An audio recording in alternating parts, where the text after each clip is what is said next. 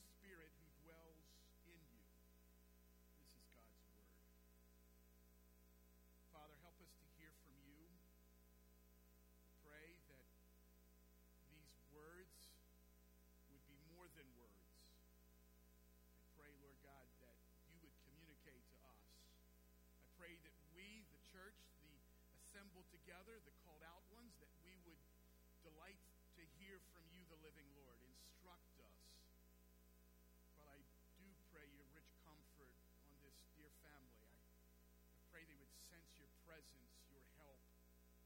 I pray, Lord God, that your mercies would abound towards them. And Father, for the wider church family, the aches, the pains, the fears, the trepidations, Father, the bitterness, the pride, Father, I pray that you would deal with us today. Pray that it would be good to have come to this place and sat together. Pray that you'd help me to be a help. Shepherd my heart and mind and mouth. I ask in Jesus' name. Amen. In the book of Exodus, Israel was broken out of Egypt and then instructed on the journey. First it was escape, and then it was education. It was first liberty and then learning. First it was freedom, and then it was learning how to follow. And this is a pattern that you see repeated throughout God's word. The God of Abraham, Isaac, and Jacob is our God. The chains of unbelief first give way, and then we're led to live in a new way. And Romans 8 beautifully reminds us of this time and again. Romans 8 is about the ministry of God the Spirit. I mentioned last week that up to this point in the book of Romans, the Holy Spirit is only mentioned one time, Romans 5:5. Now here, as we come to these sort of applications of truth and directions for living the Christian life, all of a sudden, some 20 times, the Holy Spirit's ministry comes to the fore. Real change for the Christian is about the Holy Spirit ministering in us and through us. He makes the Christian life powerfully possible. Let me be very clear this morning about something, brothers and sisters. Christian living is essentially supernatural living. Christian living is essentially supernatural. And by that I mean this: there is a power at work in the Christian's life that is above the mere natural. It is supra. It is above and beyond. This chapter, the grade 8, is about the spiritual life. It is a manual. It is our SOPs, our standard operating procedures as we gather together as believers. And there are huge contrasts in the passage that I read between the life that's lived out in the flesh and the life that's lived out in the spirit. Praise God, we read last week together, there is therefore now no condemnation to those who are in Christ. That's this legal forensic setting. We recognize the fact that positionally he sees us as saved people, and he sees the person and work of Jesus Christ on our behalf. But practically speaking, we know that we have been born on a battlefield, and that there is a raging undertow that tugs at us. And we don't want to be like dead fish that go with the current. The challenge for us as Christians is to swim against the current. This passage says that we won't win, can't win, by simply trying harder to be godly and good. Here's what I heard in these verses. Boger, you can't win. And to that, my shoulders slump. But wait just a moment. Without me. You'll never be clean, growing, rejoicing, serving, faithful, ferocious, fulfilled. But wait for it. Without me. God declares in his word that without me, you can do nothing. It's not by might. It's not by power. It's by my Spirit. I caught you, and I alone can clean you. And so today, in coming to this text, we come to two realities, two mindsets, two attitudes, two worlds.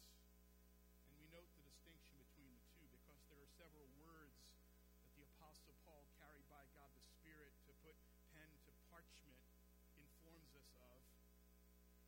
and if you're looking for a way to understand this, think about the literary characters of Jekyll and Hyde. There is this sense in which there is this war raging between the flesh and the spirit. The spirit desires to produce the very antithesis of what the flesh produces. The spirit produces joy. The flesh produces misery. The spirit is kind and otherly minded. The flesh is self-centered. I couldn't help but hear again in the language of James when he says, where does war and dissension and bitterness, where does it come from? It comes from within. Understand, he writes that to believers. And apart from the work of God the Spirit, it continues on. There is a frailty and a brittleness and a pride and an incessant selfishness apart from God the Spirit's work, apart from his counsel and his conviction and his truth in love. There are negatives and positives in this description, and so it becomes kind of a swing from one extreme to the other. It's a bumpy ride. Remember again that God chose to write this to us through the legal mind of the Apostle Paul. And so I don't know if you ever feel like this, but sometimes when I'm reading Paul, I'm like, man, is that the way you want to say it?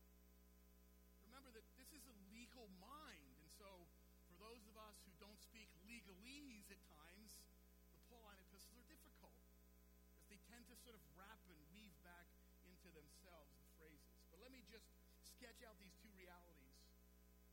And hopefully God will create within us a hunger to live out a spiritually resilient reality, the one that's given to us in terms of verses 9 to 11 particularly. First of all, I put this heading over verses 5 to 9. The futility of living according to the flesh. Here's how the Apostle Paul describes fleshiness. In verse 5, he begins by saying, for those who live according to the flesh set their minds on things of the flesh. And so I wrote this over that verse. I said, in the flesh, in the futility of the flesh, there is a dementia.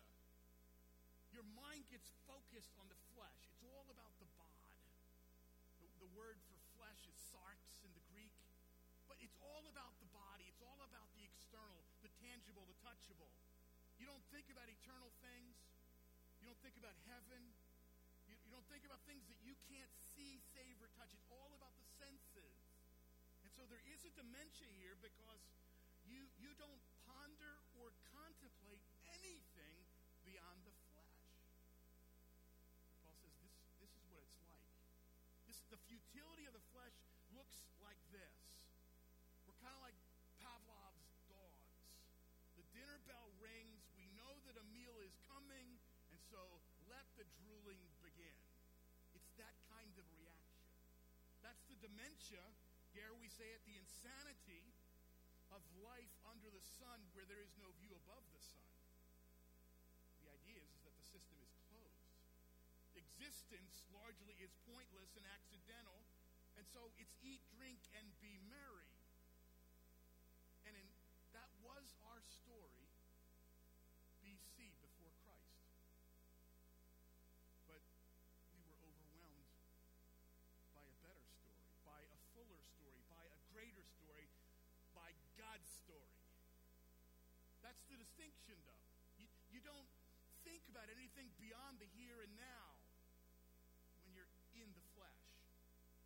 It's kind of like those old AM radios. They only received AM stations. You could have an old AM radio, even though there are FM stations, you're not picking them up because you just got the cheap one, the AM radio receiver. There's other things happening. There's other wavelengths, other songs, other information, other stories out there. You can't get it. And so when Paul talks about the Romans before Christ in this struggle against the flesh, it involves a dementia. They don't see, you can't see the spiritual dimension to life. The unseen realm. You can't note it. Something's been happening, interestingly, around the church. I kept seeing cars showing up in the parking lot, more than normal, and folks just sitting there in their cars. And I mean, I love people to an extent. But at some point I was like, hey, can we help you with something? What's going on? And I would see like either two cars or a car with two people. And they were sitting right out here. And they said, hey, sorry, there's a Pokemon game. And this is the location of a gym, a Pokemon gym. Didn't know that. They didn't bring their sneakers to play in the ark. They're in their car. They said, you need more than one person to play this game. And so they're in the parking lot, and they're playing a game in terms of the Pokemon gym here in our parking lot.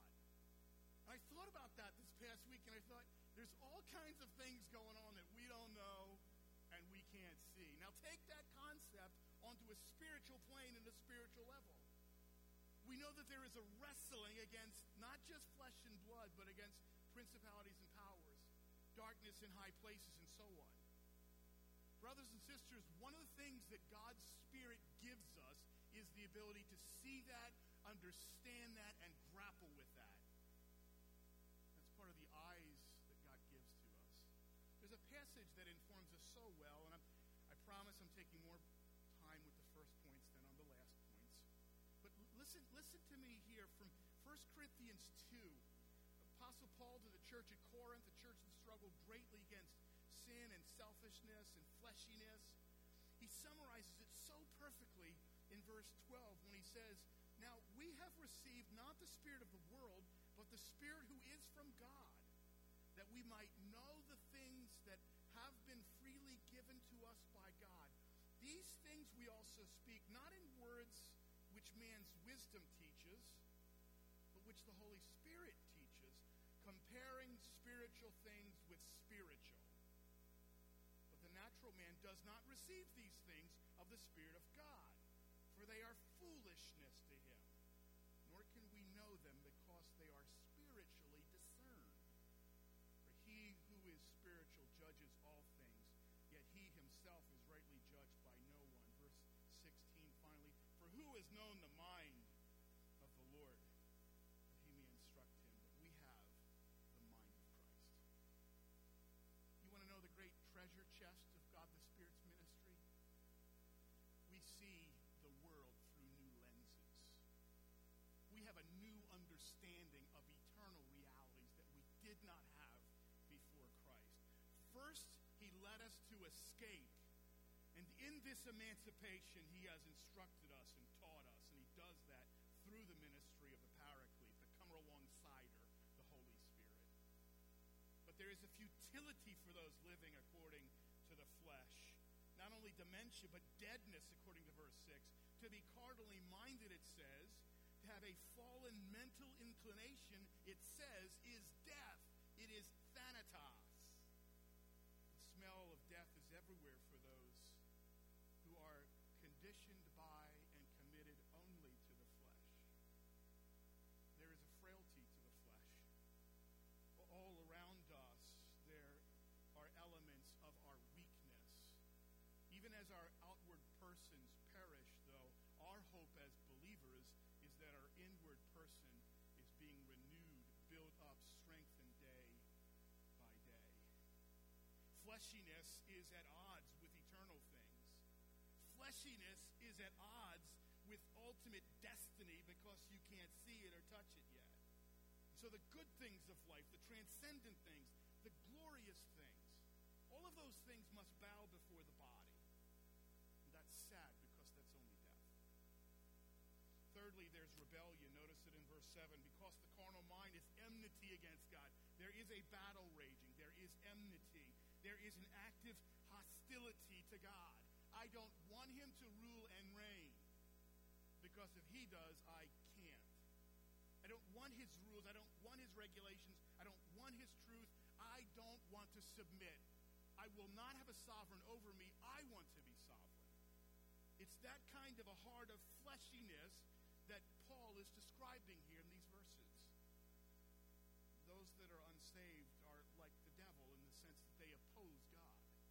They're always questioning God. Hath God said? Did God really say that? There's a desire for your own will, not God's will. The carnal mind wants to be its own master. It will not bow down. We realize, in fact, from James dementia, deadness, rebellion, all of these terms come out of the text. Let me add one final one to the catalog. Displeasure, verse 8. So then, those who are in the flesh cannot please God. Those who are in the flesh cannot please God. Think of that. There is nothing a person operating in the flesh can do to please God. But I made cookies and took them next door. But I coached Little League. You're telling me there's nothing I can do to please God? On a spiritual level, no.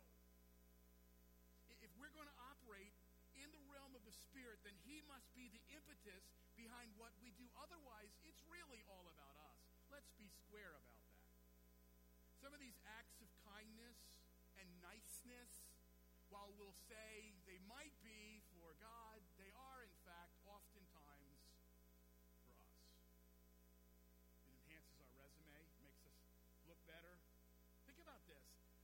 No good works, no religious observances, no sacrificial service, if it's not inspired by and motivated by the Spirit of the living God. You're always, it's like the scalpel that would cut out cancer. There's still cancer cells on it in that sense of self. You find yourself in the cell of self, and it results in a frustration and an angst that is tragic. Keen political observer Peggy Noonan says this: I think we've lost the old knowledge that happiness is overrated, that in a way life is overrated. We've lost somehow a sense of mystery about us, our purpose, our meaning, our role. She goes on to say, our ancestors believed in two worlds and understood this to be the solitary, poor, nasty, brutish, and short one. We're the first generation of man that actually expected to find happiness here on earth, and our search for it has caused such unhappiness. The reason?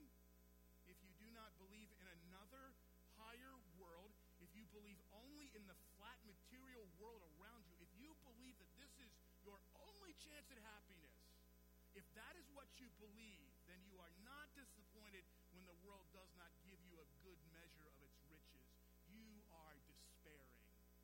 End quote. I think she captures in part, as a keen societal observer, what it is that Paul is giving to us in Romans 8. Having begun with the Spirit, is it possible that even we as Christians would exhibit signs of dementia, deadness, rebellion, displeasure? Could a Christian be so fouled up that it appears, at least from the outside, that they live after the flesh? That's the question that some of us want to know. And in my studied opinion, I'd say yes, but I want to qualify that. That kind of a situation can only be temporary and a traumatic season in someone's life. It cannot be permanent for the people of God. We've known believers that have stumbled along the way, who have erred from the path. But by the grace of God, with God, there is nowhere to run and there is nowhere to hide. And the hound of heaven pursues us and brings us back into the right way that we ought to go. So the first part of this passage is sobering news. Dementia, deadness, rebellion, displeasure. That brings us to a second component. So I put this second heading over the next section. I wrote this: the fruitfulness of living according to the Spirit. The fruitfulness of living according to the Spirit. See, there's a futility or there's a fruitfulness. You say, that's so binary. I don't think you can be that clear. Well, God's word is that clear. God's word is that clear. There is futility. There is deadness. There is dementia. There's displeasure. Oh, yes, but there's something else. There's another life. There's another reality. There's another way of seeing the world and enjoying the world. There's the fruitfulness of living according to the Spirit. And I wrote this word from the latter part of verse 5, determined. But those who live according to the Spirit, that's true believers, they rise above the flesh. They rise above the sarx. They rise above the merely physical. The Spirit produces a wonderful cohesion in our lives. We enjoy true shalom in the sense that we're not divided up and broken and shattered in certain ways. That in fact we are a whole thing. There's no separation like oil and water, and we kept separating and stuff. The work of the Spirit is to make us a true unity with God. Genuine believers are occupied by the Word of God. Genuine believers give themselves to prayer. They know what it's like to worship. They enjoy the delight of Christian service. We love to serve the King. Not because we're trying to work on our resumes, but because he has so well served us, loved us, cared for us. And so there is a determination that we would remain, that we would abide under, as John 15 says. There's another word that I think is beautiful for us to explore in the latter part of verse 6. But to be spiritually minded, it tells us in verse 6, is life and peace. Yes, most folks, what do you want? I want life and peace. God's word says that's produced through the ministry of God the Spirit. The reality is that we can't enjoy life and peace without him. John 10:10 says, I am come that you might have life and that you might have it more abundantly. That's the plan of God. But brothers and sisters, we can walk away from the plan. We can go by way of the brambles and the briars when we walk away from the influence of God the Spirit in our lives. And oh, how miserable believers are. Too Christian to enjoy sin, too sinful to enjoy Christ.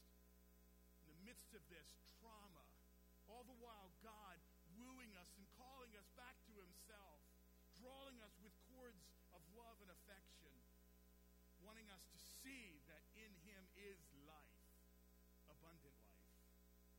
The Spirit of God guarantees life, guarantees peace with God. The peace of God is peace with God. This is a peace that passes understanding.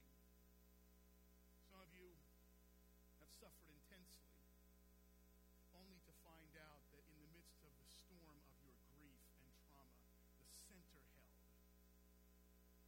Because you were a God-fearer, a God-honorer. Moses at one point doesn't want Egypt. He wants to be with God's people. He's ready to suffer with the slaves because he's found in their slavery a life and meaning. I love it when believers recognize that in the midst of storm, God provides peace. There's another word that's helpful, the idea of being owned. Without the Spirit of God within, we wouldn't sense our belonging to God. The Spirit sets us apart and fits us for life together. We find ourselves under new management. When a person is born again, he's no longer a slave to the flesh. We've been emancipated. Now we're supposed to live as free people. Think about it this way. Think about a fish out of water or us in water. You realize that we can't do water. If you got to go, bro.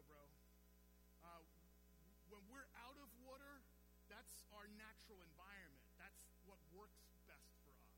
You take a fish out of water, and all of a sudden you realize, man, it's not going to be long. It doesn't belong there. And that's the sense of the Spirit. The Spirit of the living God owns us, corrals us, brings us to a place where we're not really comfortable in sinful patterns that used to be a part of our lifestyle apart from him. There's a whole new way of seeing life. And then finally, as we think about this fruitfulness of living the life of God the Spirit in us, there is a dynamism. There is a dynamic. It says this in verse 11, but if the Spirit of him who raised Jesus from the dead dwells in you, he who raised Christ from the dead will also give life to your mortal bodies through his Spirit who dwells in you. For the believer, we live in the Spirit. The Spirit lives in us, and in him we enjoy life. So let me ask you a few diagnostic questions as we conclude this morning. Brother or sister, are you dry and brittle? Are you fearful? Are you weak and anemic? Are you confused and angry? Brother or sister, stop trying to help God out and apply more blood, sweat, and tears. And succumb to and submit to the ministry of God the Spirit.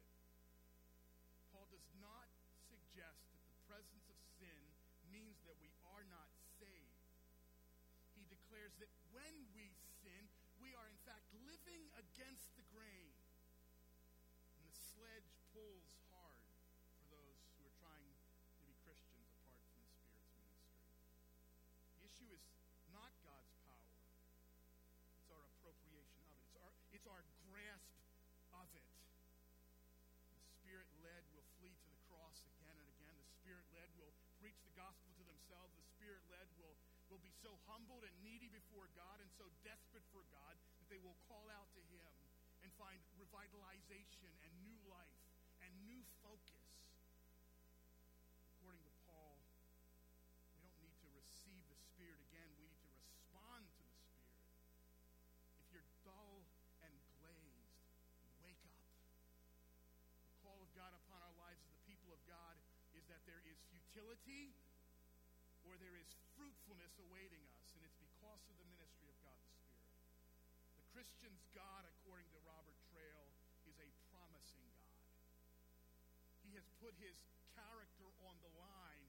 Christianity exists because He's made promises to us, and His promises to us involve that we would never be in deficit or lack, that there would be no issue in terms of supply, that He has all that we need in Christ. So when we find ourselves in deficit, brothers and sisters, here's what's happening. You are squelching God the Spirit's ministry in your life. It's not a supply issue. It's not a God issue. It is most often a rebellious issue or a self issue. And if we would live and move in accordance with God the Spirit and live fruitful Christian lives, brothers and sisters, we would do it under the superintendence and the work of God the Spirit. I close with this in Zechariah 4. Zechariah has these great images. Brothers and sisters, read the whole Bible. Read the whole Bible and enjoy all that God has for us in this treasure chest. But there's this glorious picture in Zechariah chapter 4, and I close. Verse 1 says, "Now the angel who talked with me," this is Zechariah the prophet, "and wakened me as a man who is wakened out of sleep," so he's conscious, "and he said to me, 'What do you see?' So I said, 'I'm looking, and there's a lampstand of solid gold with a bowl on top, and on the stand 7 lamps with 7 pipes to the 7 lamps.'" Verse 3, "2 olive trees are by it, one at the right of the bowl, the other at its left. So I answered and spoke to the angel who talked with me, saying, 'What are these, my Lord?'"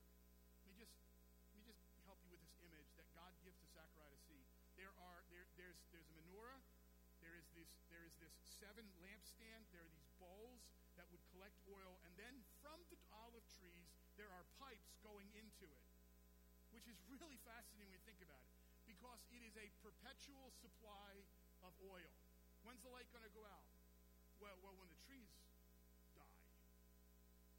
But the image that I think that God gave to Zechariah to give to the people of Israel who are now back in the land and struggling with the strength to finish the task that God gave to them, like finishing the temple and asserting the center of the nation as the worship of the Most High God, what he's saying to them is this: when you do ministry, I will supply what you need. The oil trees will drip, drip, drip down through the pipes into the bowl. It will be collected. It will burn bright. Brothers and sisters, if we are the light of the world, why is the world so dark? It's not a supply issue. It's a people issue. It's a discipleship issue. There is a perpetual supply. There are those that serve the Most High God, and they have all the resources that we need. It's the appropriation of that. It's us not taking the pipe and sending the supply someplace else. The call of God upon our lives is that God supplies what we need to light up the night. We pour out in ministry, and praise God, the living Lord pours back into us what we lack. It's good news for the people of God. It's good news for us who wonder, can I be fruitful and flourishing with gray hair or no hair? You know what? You can. Can I be fruitful and flourishing if I'm only 9 or 12 or 14? Yes, you can. Can I grow, be equipped, be educated in the unsearchable riches of Christ, where I am, what I've come from? Yes, you can. That's the glory of God the Spirit's ministry to the church. I hope that you want to thrive and grow. I hope that you want to be fruitful and stay away from the futility of the works of the flesh. Father, thank you for your word to us. Father, I pray that you would hear our cries. I pray, Lord God, that you would help us. We keenly feel the emphasis on merely the sensual, those which our senses can receive. Father, I pray that your people would hear from you, the living Lord. There's needs for comfort. There's needs for instruction. There's needs for growth in righteousness. There's need for humility and confession and brokenness. And Father, your means, according to this great chapter, chapter 8, is through the ministry of God the Spirit.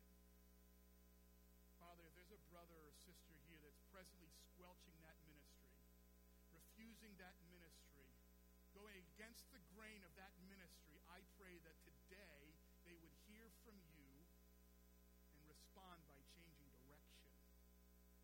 Father, I pray you'd meet our needs. And oh, Lord God, that we would glorify you at your overwhelming supply. I pray that we, the Church of Christ, would rise up and have done with lesser things. I pray that you'd help us to fix our minds and our hearts on Jesus Christ, our Savior.